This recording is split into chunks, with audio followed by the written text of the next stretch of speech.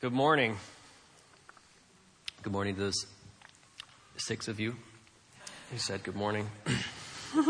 Hey, everybody else. Oh, there we go. If you have your Bibles with you this morning, would you open them up to Luke chapter 1? You see the stage. We have officially made it to Christmas. So congratulations, everybody. We're here. It's my favorite time of year. I'm working hard to make it my kids' favorite time of year. It's not hard to make Christmas somebody's favorite time of year, though, especially when you're 5 years old, you know. And it's hard, isn't it, to remind a 5-year-old, a 3-year-old, and a 1-year-old, actually, what this season is about when the world is telling them a different story. There's a whole bunch going on at Christmas, and a lot of it has to do with them getting things that they want. But Christmas is about us getting the thing that we needed, the exact opposite of what we wanted. And that's what we're here to celebrate this morning. We're gonna continue here looking at this small Christmas series that we're doing, the Christmas Gospel. And this morning we're going to be in Luke chapter 1. Last week we were in Isaiah, and we saw this expectation of this coming servant who would come and bring justice to the nations. And this morning we're going to see the announcement. And I thought I would start by asking, what do you expect of a king when his coming arrival is announced? Have you ever thought about that? I was just looking up just some numbers and some of the stuff that goes on in our world when a king shows up somewhere. You know, you expect the arrival to be a pretty big deal. We don't really have kings so much in our world anymore. We do have kings, but most are prime ministers or presidents. And so I looked up just some numbers on what it takes for the inauguration of a president. Have you ever looked into something like this? It's amazing. Now, obviously, you know, we were 700 years prior to Luke chapter 1 last week. So we've had 700 years to prepare for this arrival. And it's not the first announcement of his coming. It goes all the way back to Genesis chapter 3 at the very beginning. So a president has a couple of months because the election happens in November and the inauguration happens in January. So we can spare them a little, I guess. But President Obama's first inauguration cost around $170 million. It's a lot of money. 45 million of that was spent on the dinner alone. Now, I'm not just picking on Obama. I think Trump's was more expensive than that. I just couldn't find his numbers. So there's no partisanship here. But you got to think of all the planning, the prep, the logistics, the staff. You got to do background checks on every single person that's standing there with a name tag on. I think when Janelle went through her background check for the sheriff's department, it cost them around $2,000 to $4,000 just for the background check. That's what your tax dollars are going to. Here's something I never thought about. I don't know if this is important to you or not. 5,000 porta potties at the inauguration. That's the details they go into for these kinds of things. A presidential motorcade consists of around 40 to 50 vehicles. I looked up, there were numbers on this. Trump's trip to the UK recently included over 1,000 staff. Of course, an airplane, fuel, a helicopter. You think about 1,000 people traveling to the other side of the world. You've got to house them. You've got to feed them. You also have to pay them. Now, I'm not making fun of any of all this. I mean, we live in a dangerous world. Most of this is somewhat necessary, maybe not completely. You know, gone are the days where a president can simply walk down the middle of the street or go on a hike without a motorcade. But you think about the announcement of these events, the ads, the tickets, the setting up of the events. I mean, it costs millions of dollars, and it's known about globally. A president can't cross a border without everyone in the world knowing that it's going to happen a few months in advance.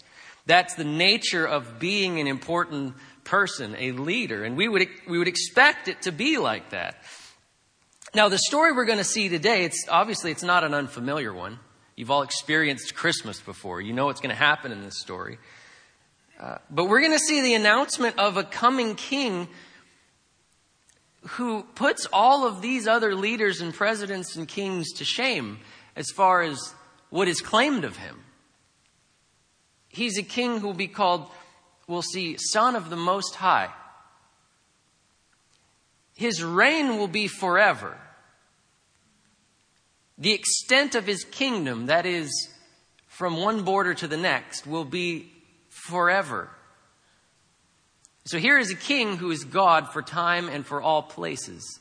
That's the king that we're going to hear announced today. And so the question is, what do you expect of the announcement of the coming of this type of king compared with what we just looked at? Let me read this for us. This is Luke chapter 1, 26 down through 38. Just listen to this story. In the 6th month, the angel Gabriel was sent from God to a city of Galilee named Nazareth, to a virgin betrothed to a man whose name was Joseph, of the house of David. And the virgin's name was Mary. And he came to her and said, "Greetings, O favored one. The Lord is with you." But she was greatly troubled at this saying and tried to discern what sort of greeting this might be. And the angel said to her, "Do not be afraid, Mary, for you have found favor with God. And behold, you will conceive in your womb and bear a son, and you shall call his name Jesus.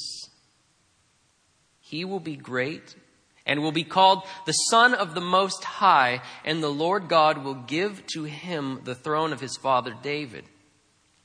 And he will reign over the house of Jacob forever, and of his kingdom there will be no end." And Mary said to the angel, "How will this be, since I am a virgin?" And the angel answered her, "The Holy Spirit will come upon you, and the power of the Most High will overshadow you. Therefore, the child to be born will be called Holy, the Son of God. And behold, your relative Elizabeth in her old age has also conceived a son. And this is the 6th month with her who was called barren. For nothing will be impossible with God."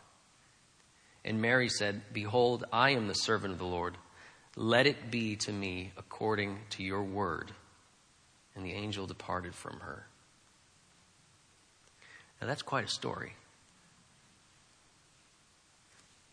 Now, we looked at this last week. We knew that this was coming.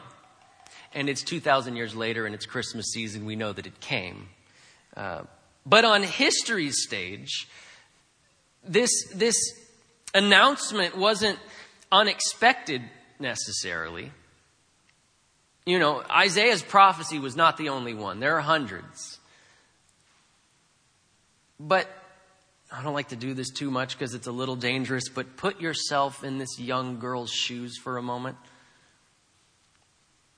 A young girl, we don't know her age, but in this time period, you would be engaged probably 14, 15 years old.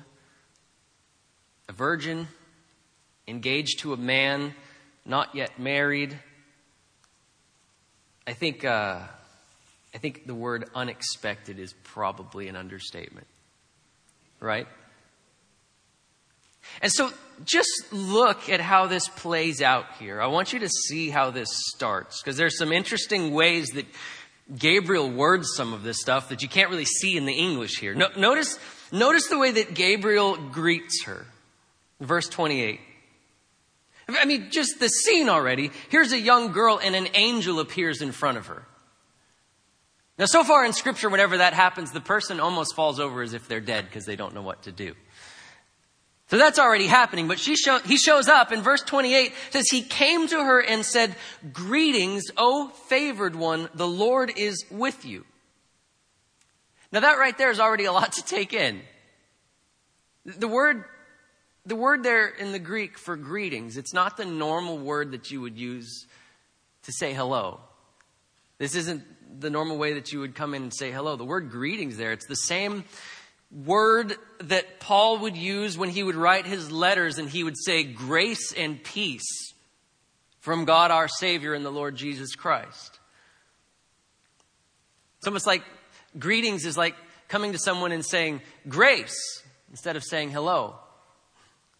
Now, our church is named Grace Bible Fellowship. We talk about grace every week. We probably lose the surprise and the meaning of grace because we say it so often. But if you're a young girl in the first century here, a virgin, engaged to a man, lowly, not of great stature at all, and an angel of God appears to you and he says, grace,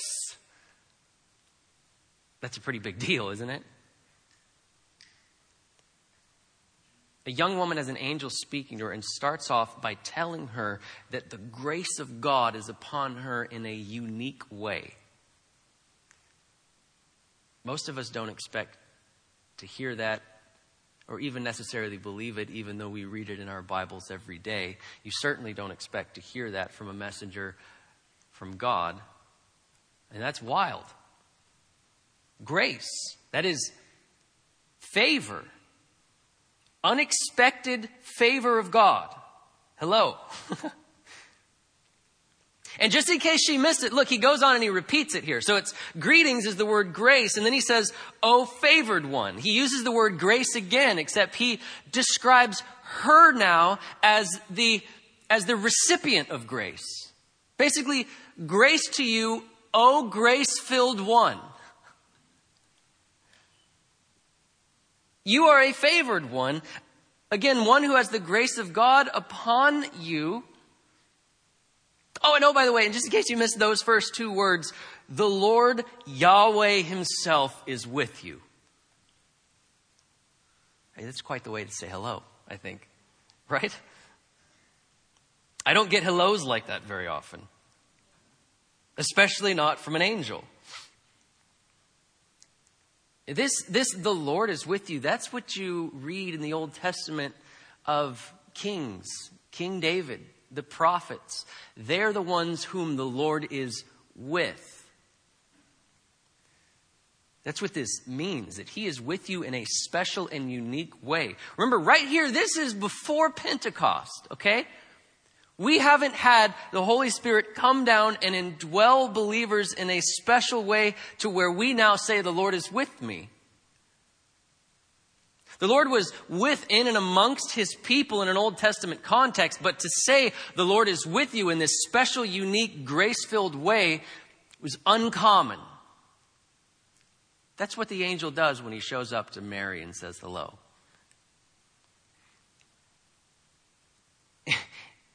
And you can see here, because she has no idea what's going on, how she reacts to this. Look at verse 29. She was greatly troubled at the saying and tried to discern what sort of greeting this might be. No one expects to be told hello from an angel anyway. You definitely don't expect this type of hello. Especially not as a lowly young woman in the first century. Troubling. What's going on here? What does this mean? What kind of greeting is this? Who am I? Why is this happening? Now, we don't have time, and we're not going to turn over every rock in this passage. I don't plan to tell you what every word in this means in the Greek and all that stuff. I wanted to start off right there and break that apart so that you can see the setting and the scene here and what's going on here for Mary as we get to this announcement. She is taken aback. She's gotten this unexpected greeting that you really only see of the great men of old in the Old Testament and on rare occasion. This is where Mary is. If you can, try to just taste this, feel this as we go through the rest of this, just to understand this moment as this announcement comes. Because so far, this is all she's heard. She doesn't even know what the announcement's about yet. Right? And so think about what we just talked about, what's normally involved with the arrival of the king. The last thing on her mind at this point is that Gabriel is going to tell her, you are going to give birth to God, your Savior. Right? Most of us, I think, probably don't think we're in any way, shape, or form worthy enough to be the one who carries the inauguration of a president on our backs. I don't think I'm worthy of that. I don't know if you think you're worthy of that. Especially not Mary. And so he goes on. She's greatly troubled. She's trying to figure out what's going on here. And the angel says to her, don't be afraid, Mary, because you have found favor with God. He is leveling this up with each thing that he says. And again, the word favor there is really the word grace again. And when someone says you found favor with God, because it's said of a few different people in the Old Testament, said of Abraham and Elijah, Noah, you found favor with God. It doesn't necessarily mean that you were a wonderful person and you've done some wonderful things, and so your head sticks out above the rest of the pack, and so God has chosen you for a special task. That's not necessarily what you found favor with God means. It simply means that God in his divine plan has decided to use you for whatever reason. The reason being because he decided to use you in his infinite love and wisdom. Mary, you're a favored one. You have the grace of God upon you. He is with you, and you have found favor with God.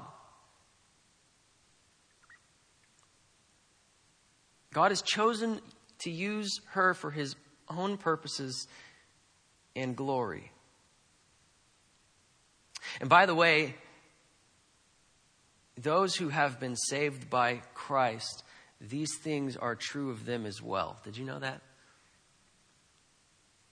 That's what happens here in the New Testament is Jesus comes in and does his work, and he dies, and he's resurrected, and his people are saved and indwelt with the Spirit. That what the angel says to Mary is true of us, that we are the grace-filled ones on whom the Lord has laid his favor. That's what's so surprising about the gospel. What's so amazing about this is that we sit here today, should be, as dumbstruck, as awestruck, dumbfounded. I was about to mix those two words up. As awestruck and dumbfounded as Mary is here when Gabriel tells her this news.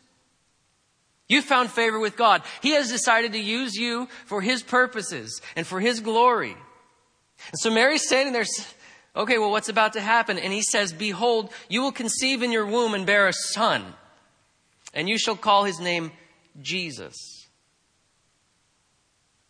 Now, there's a couple things there that are interesting and probably a little bit confusing for Mary, and they are because she asks a question. But we need to stop right there before we get to verse 32, because the last time in the Bible that we saw a person with the name Jesus, something pretty amazing happened. Now, you may not realize this, but the Greek word Jesus is the same as the Hebrew word Joshua. Yeshua. Joshua. And the name means salvation. So here's an angel coming to Mary, telling her all this stuff. You are going to give birth to a child, and you are going to name him Salvation. What? Right? The last time that we saw this name was back here after the Pentateuch. Right? You're Jewish and you're reading the Pentateuch, and the next book you get to is the book of Joshua, or Jesus in Greek, salvation. And what does he do? What does Joshua do in the history of Israel for the people of God?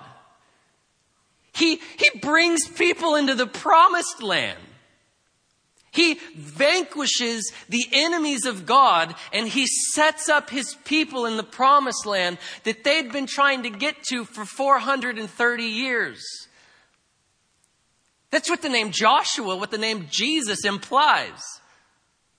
You know, I've read this before and missed that part and gone on to, wow, that he'll be great and be called the Son of the Most High is a big deal. It is, but it's a big deal before he even gets to that. Mary's sitting there thinking, I'm going to give birth to the next Joshua. Where are these people right now? Where are the Jews in history? They're sitting in Israel, having come out of exile. Most of them gone.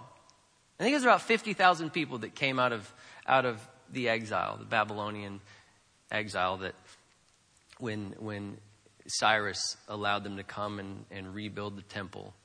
Most of them are gone. The reason that the Jews started being called the Jews were because the Judeans, the tribe of Judah, were the only ones who came out of exile. Everyone else is gone. And so here they are sitting here. They've come back to an understanding of the law of Moses, but in a messed up sort of way, where they had switched the law and salvation, and started to see that the law is what we must do to be saved, not that we're saved and then God gives us the law and shows us how to live as a saved people. They'd flip those two things over. So they're sitting there under some type of a spiritual darkness, but they're also under the hand of Rome.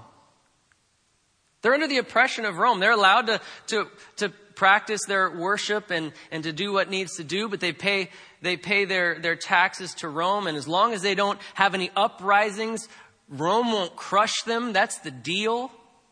And they had wicked men in place to enforce that. The Herods were not a good group of people. They were thought of as traitors that were basically Jewish Romans, which is what they were. And so the people are here sitting, knowing about the Isaiah prophecies, knowing about the Davidic prophecies, knowing that God's going to come and send one who would bring them again into the promised land. They were sitting there in the promised land, but not in the way that God had promised Abraham that it would be. And the last person with the name Jesus or Joshua was the one who accomplished that task. And so here's Mary with an angel standing in front of her, telling her, "O favored one who's found favor in the eyes of God, you're going to give birth to a son, and his name's going to be Salvation." Whew. I imagine she had a little trouble breathing right there. And he says, he will be great, verse 32. He'll be called the Son of the Most High, and the Lord God will give to him the throne of his father David, and he will reign over the house of Jacob forever, and of his kingdom there will be no end. Break this down real quick for a second. Look at this.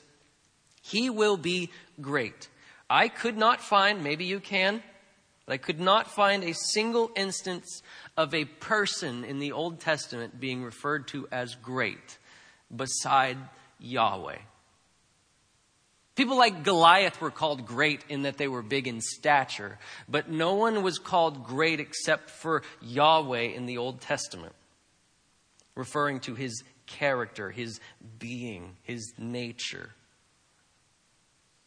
And the word means superior in importance. I couldn't find it anywhere. If you can find it this week, extra credit or something, I guess, but I couldn't find it anywhere. So he's already comparing this one who's going to be born, who's called Salvation, with God himself. And if that's not clear enough, he goes on to say that he'll be called Son of the Most High. Most High is the title for God. It's pretty obvious what it means. It means he is the Most High. There is no one above him. He is the highest.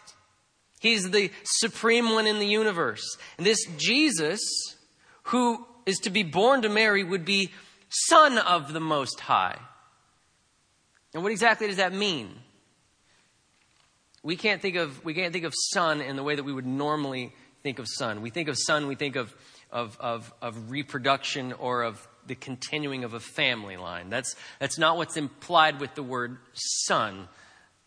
Because, Deuteronomy 6, we know that God is one. He's God alone. There is no other. So for someone or something to be called a son, it means that they have to have the same nature as the one who fathered them. Does that make sense? We'll break it down like this. Maybe this will be helpful, or maybe it'll creep you out. I don't know. I have 3 kids, and for each of them, I've been there for the birth. I don't know if you've been there for a birth before, but we'll leave that at that. But as they're standing there and there's a baby being born, you expect at least one thing. This will be a human, right? Now, the first one, you're not sure what that means necessarily, but you're at least expecting this will be human. Why? Well, because I'm human. It's of the same nature as me, what we're going to see here. A book, a table, a dog, a tree, those are of different nature than me. Human is the same nature as me. So for Jesus to be called the Son of the Most High, at the very least tells us that he is of the same nature as the Most High. Which means he's God, right? So here's what Mary's just been told. She's going to give birth to a human, a fully human boy, and God. Truly and fully God. Truly and fully human. That's what she's just been told. Now, I don't know if you've ever had a theology class and studied the hypostatic union and looked at the Christological way that this works, but I can guarantee you that there's some Bible college students and some seminary students that can't quite explain it too well. Here's Mary, a lowly servant girl, engaged, a virgin, probably doesn't know a whole lot, has just been told that you are going to give birth to the God-man. What do you do with this information? Right? You think, well, that's got to be enough. He keeps going. He'll be great. He'll be called the Son of the Most High. And the Lord God will give to him the throne of his father David. Because he's a descendant of the king. And he will reign over the house of Jacob forever. The one bearing the name Salvation, who is both fully God and fully man, is going to be born to a virgin, on whom rests the grace of God, and he's going to be king forever. But there's one more thing. He says, of his kingdom there will be no end. It's possible here that he's reiterating what he means by reigning over the house of Jacob forever. I think of his kingdom be no end. He's speaking differently when he's talking about end, talking about borders. I could be wrong, but I think what he's saying is his kingdom is going to go on forever in time, and his kingdom has no end in vastness or expansiveness or distance. But if you could travel from one side of the universe to the other side of the universe, if the universe actually has sides, you are only going to see places where this son of yours, Mary, is going to be king for the rest of eternity. Whoa. That's a lot to take in, isn't it? But I want you to hear Mary's response. This is what's important for us right here. I want you to hear Mary's response. She doesn't question how God can also be a man. She doesn't question Gabriel's theology of what the promised land is or the political implications of a perpetual kingdom. She asks a very practical question. Look what she says. This isn't a doubting question, by the way. This is genuine curiosity. Gabriel, can you tell me how this is going to work? Verse 34. Mary said to the angel, "How will this be, since I'm a virgin?" Which means she expected this to be fulfilled instantly. She wasn't expecting this to take some great amount of time. She's expecting, I am going to be with child right now. How is this going to be? This was not the response of her cousin. Luke writes this in parallel with the story that came before about John the Baptist's parents, Elizabeth and Zechariah. Interesting story. Zechariah and Elizabeth are both old age. Zechariah is the high priest that year, and he's told, I am going to give you a child. Almost exact wording Abraham and Sarah are told. And the high priest, who should have known his Bible pretty well, you would think, laughs. Not as a, oh my goodness, that's amazing type of laugh, but a that's what he laughs. His response was of doubt. And so what Luke is doing here is he's comparing Zechariah's response with Mary's response. There's no doubt in Mary. She just says, how is this going to work? She's wondering how it's going to be. And this is what Gabriel explains to her. He says, the Holy Spirit's going to come upon you, and the power of the Most High will overshadow you, and the child to be born will be called Holy, the Son of God. And then he tells the story about her cousin. She had no idea about this. Your relative Elizabeth, in her old age, has also conceived a son. And this is the 6th month with her, who was called barren. She was unable to have children. And then he goes on to give us the point of the story right here. For nothing will be impossible with God. The God who can give barren women children, who gave Abraham Isaac, who has given us all of this in his word, is also able to make you, Mary, a virgin, give birth to God your Savior. Now, the king came, of course. Everything that Gabriel said is true.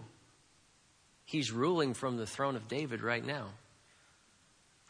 There is no end to his kingdom. There's no place in this world where his rule does not reach. There are no interruptions to his authority. No threats of overthrow. The Senate never blocks his votes.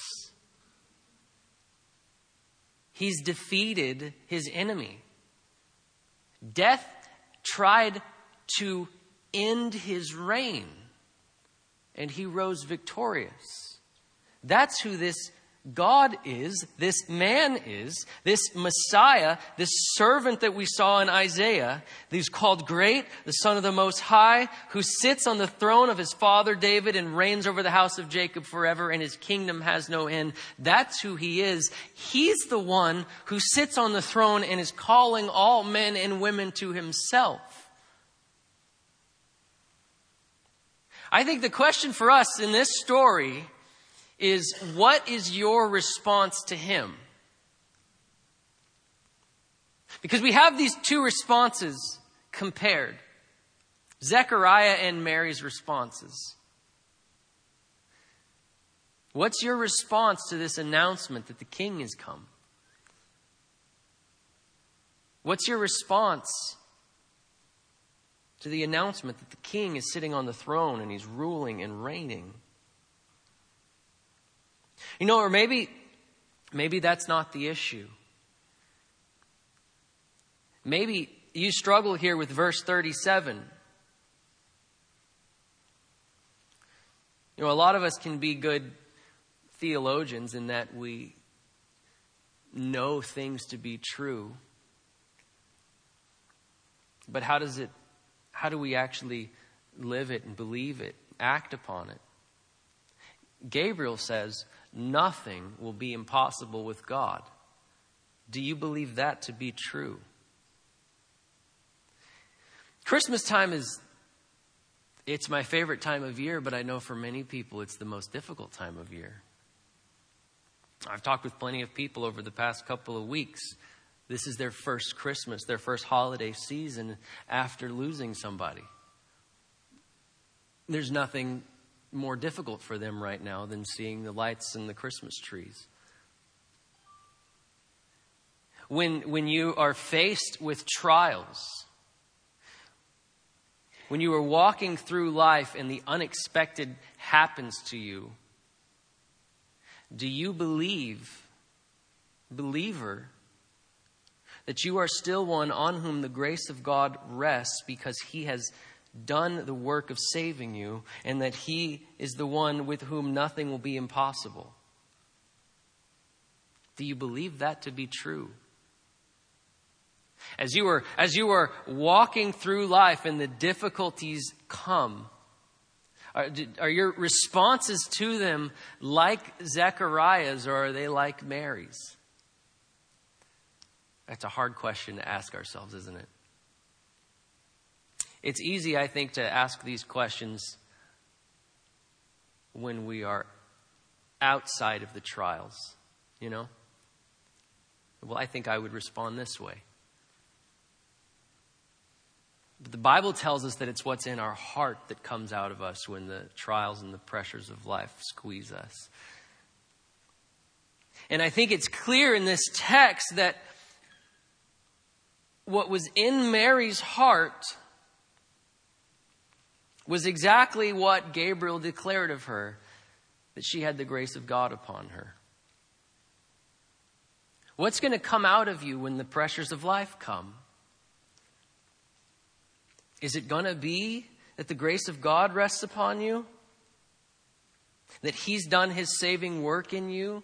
That he is working out his salvation in you? And that he is giving you these trials to build, he says, character, endurance, and hope? Or are you more like Zechariah? I find myself acting like Zechariah more than I want to. You find that to be true? And I know these things to be true, and yet I hear them and I don't believe them in the way that I should. I think this Christmas season, this Christmas gospel that we're hearing and believing and rejoicing in and celebrating needs to be one where we come back to this word and we are convinced by God himself that with him nothing is impossible, and that he will do his saving work. And that because God has given us this Son, this God who is man, this one who sits on the throne of David as a man, fully God and fully human, the Messiah, the servant, that because he's done this work and has saved us and has given us new hearts and has indwelt us and is working the sin out of us by his sanctification, that he will do this work to continue to make us like this God. Isn't that an amazing work? That he would take us and that he would make us like Christ himself? What would drive him to do something like that? Have you ever asked yourself that question? It's pretty clear when I look in the mirror in the morning that it was not me that drove God to do this. It wasn't because I'm a great person or because I look amazing or because I've accomplished amazing things. It's because God has set his grace upon us and has called us his favored ones and has chosen to display his glory in us. And so we can sit back like Mary and say, look, I don't know why this is going on. That's okay to say. I don't know why this is going on. I don't know how this is going to be, but I believe it to be true. And would you help me rest in this grace? Amen. Let's have the ushers come forward, and we're going to take this Lord's Supper. And I'm so thankful for our catechism question today. And what Ryan taught us here. We come to this table as favored ones in Christ who are invited to come and share this meal together and to celebrate what Christ has done. But that's what we're doing. We're celebrating what Christ has done, not what we've done. We're celebrating this incarnation of Christ, where he came as human, setting aside his glory, Philippians 2 tells us, and going to the cross and bearing our shame and guilt so that we could stand here in Christ, worshiping him. We didn't add anything to this. Is there anything in this that we add? Is it us taking these elements that somehow provides us, or is somehow us acting and working our salvation so that we can be justified? Did you ever get in that mindset where you think, I've just been a bad person this week. I need to go to church next Sunday so that I can work that off. Do you get in that mindset? You know what? I haven't been good this week. I should read my Bible. Not because it's what I need to do, but because, that'll maybe help remind God that he made the right choice when he chose me. Or, you know what? We're going to take the Lord's Supper here. Perhaps I need to do this just so that I'm doing the things that I need to do to show God that I'm just a good person doing the things I need to do. That's not what this is for. This is us as sinners before God, saved by grace, worshiping him for what he's done and celebrating it until he comes back. We're proclaiming his death. And so take it in that light. We're not adding anything to his work. He has accomplished the work himself. We're celebrating. So I'm going to pray, and I want you to take this time to celebrate what Christ has done. Celebrate who he is and what he has done and thank him for it. That's what this is about. Let's pray. Father, we thank you for your word. We thank you for what it teaches us about you, who you are, who we are, what we deserve, and what you gave us. Father, we thank you for these examples of your servants throughout Scripture. Mary, who was able to respond the way she did because your grace rested upon her. Father, there are many of us in the room who wonder if we would be able to respond the way that we should. And the answer apart from your grace is no. And so, Father, we pray that you would work in us a special grace rooted in our salvation, given to us at the cross. We know that you bring us through the things in our lives so that we may become more like you. Father, we want to respond with grace and with faith when we are squeezed. Father, would you do that work in us? May we be a people who love your word and love this gospel. We're so thankful that as a culture, we are pointed to this story every year. What a grace that you would allow us even that. Father, help us to be mindful of that as we go through this month. Be with us now as we take communion together, Father. Would you be glorified in it? Those who have unrepentant sin, would you help them repent? Father, those who have difficulties thanking you and worshiping you, Father, would you help them? Father, be glorified now as we do this. We thank you in Jesus' name. Amen.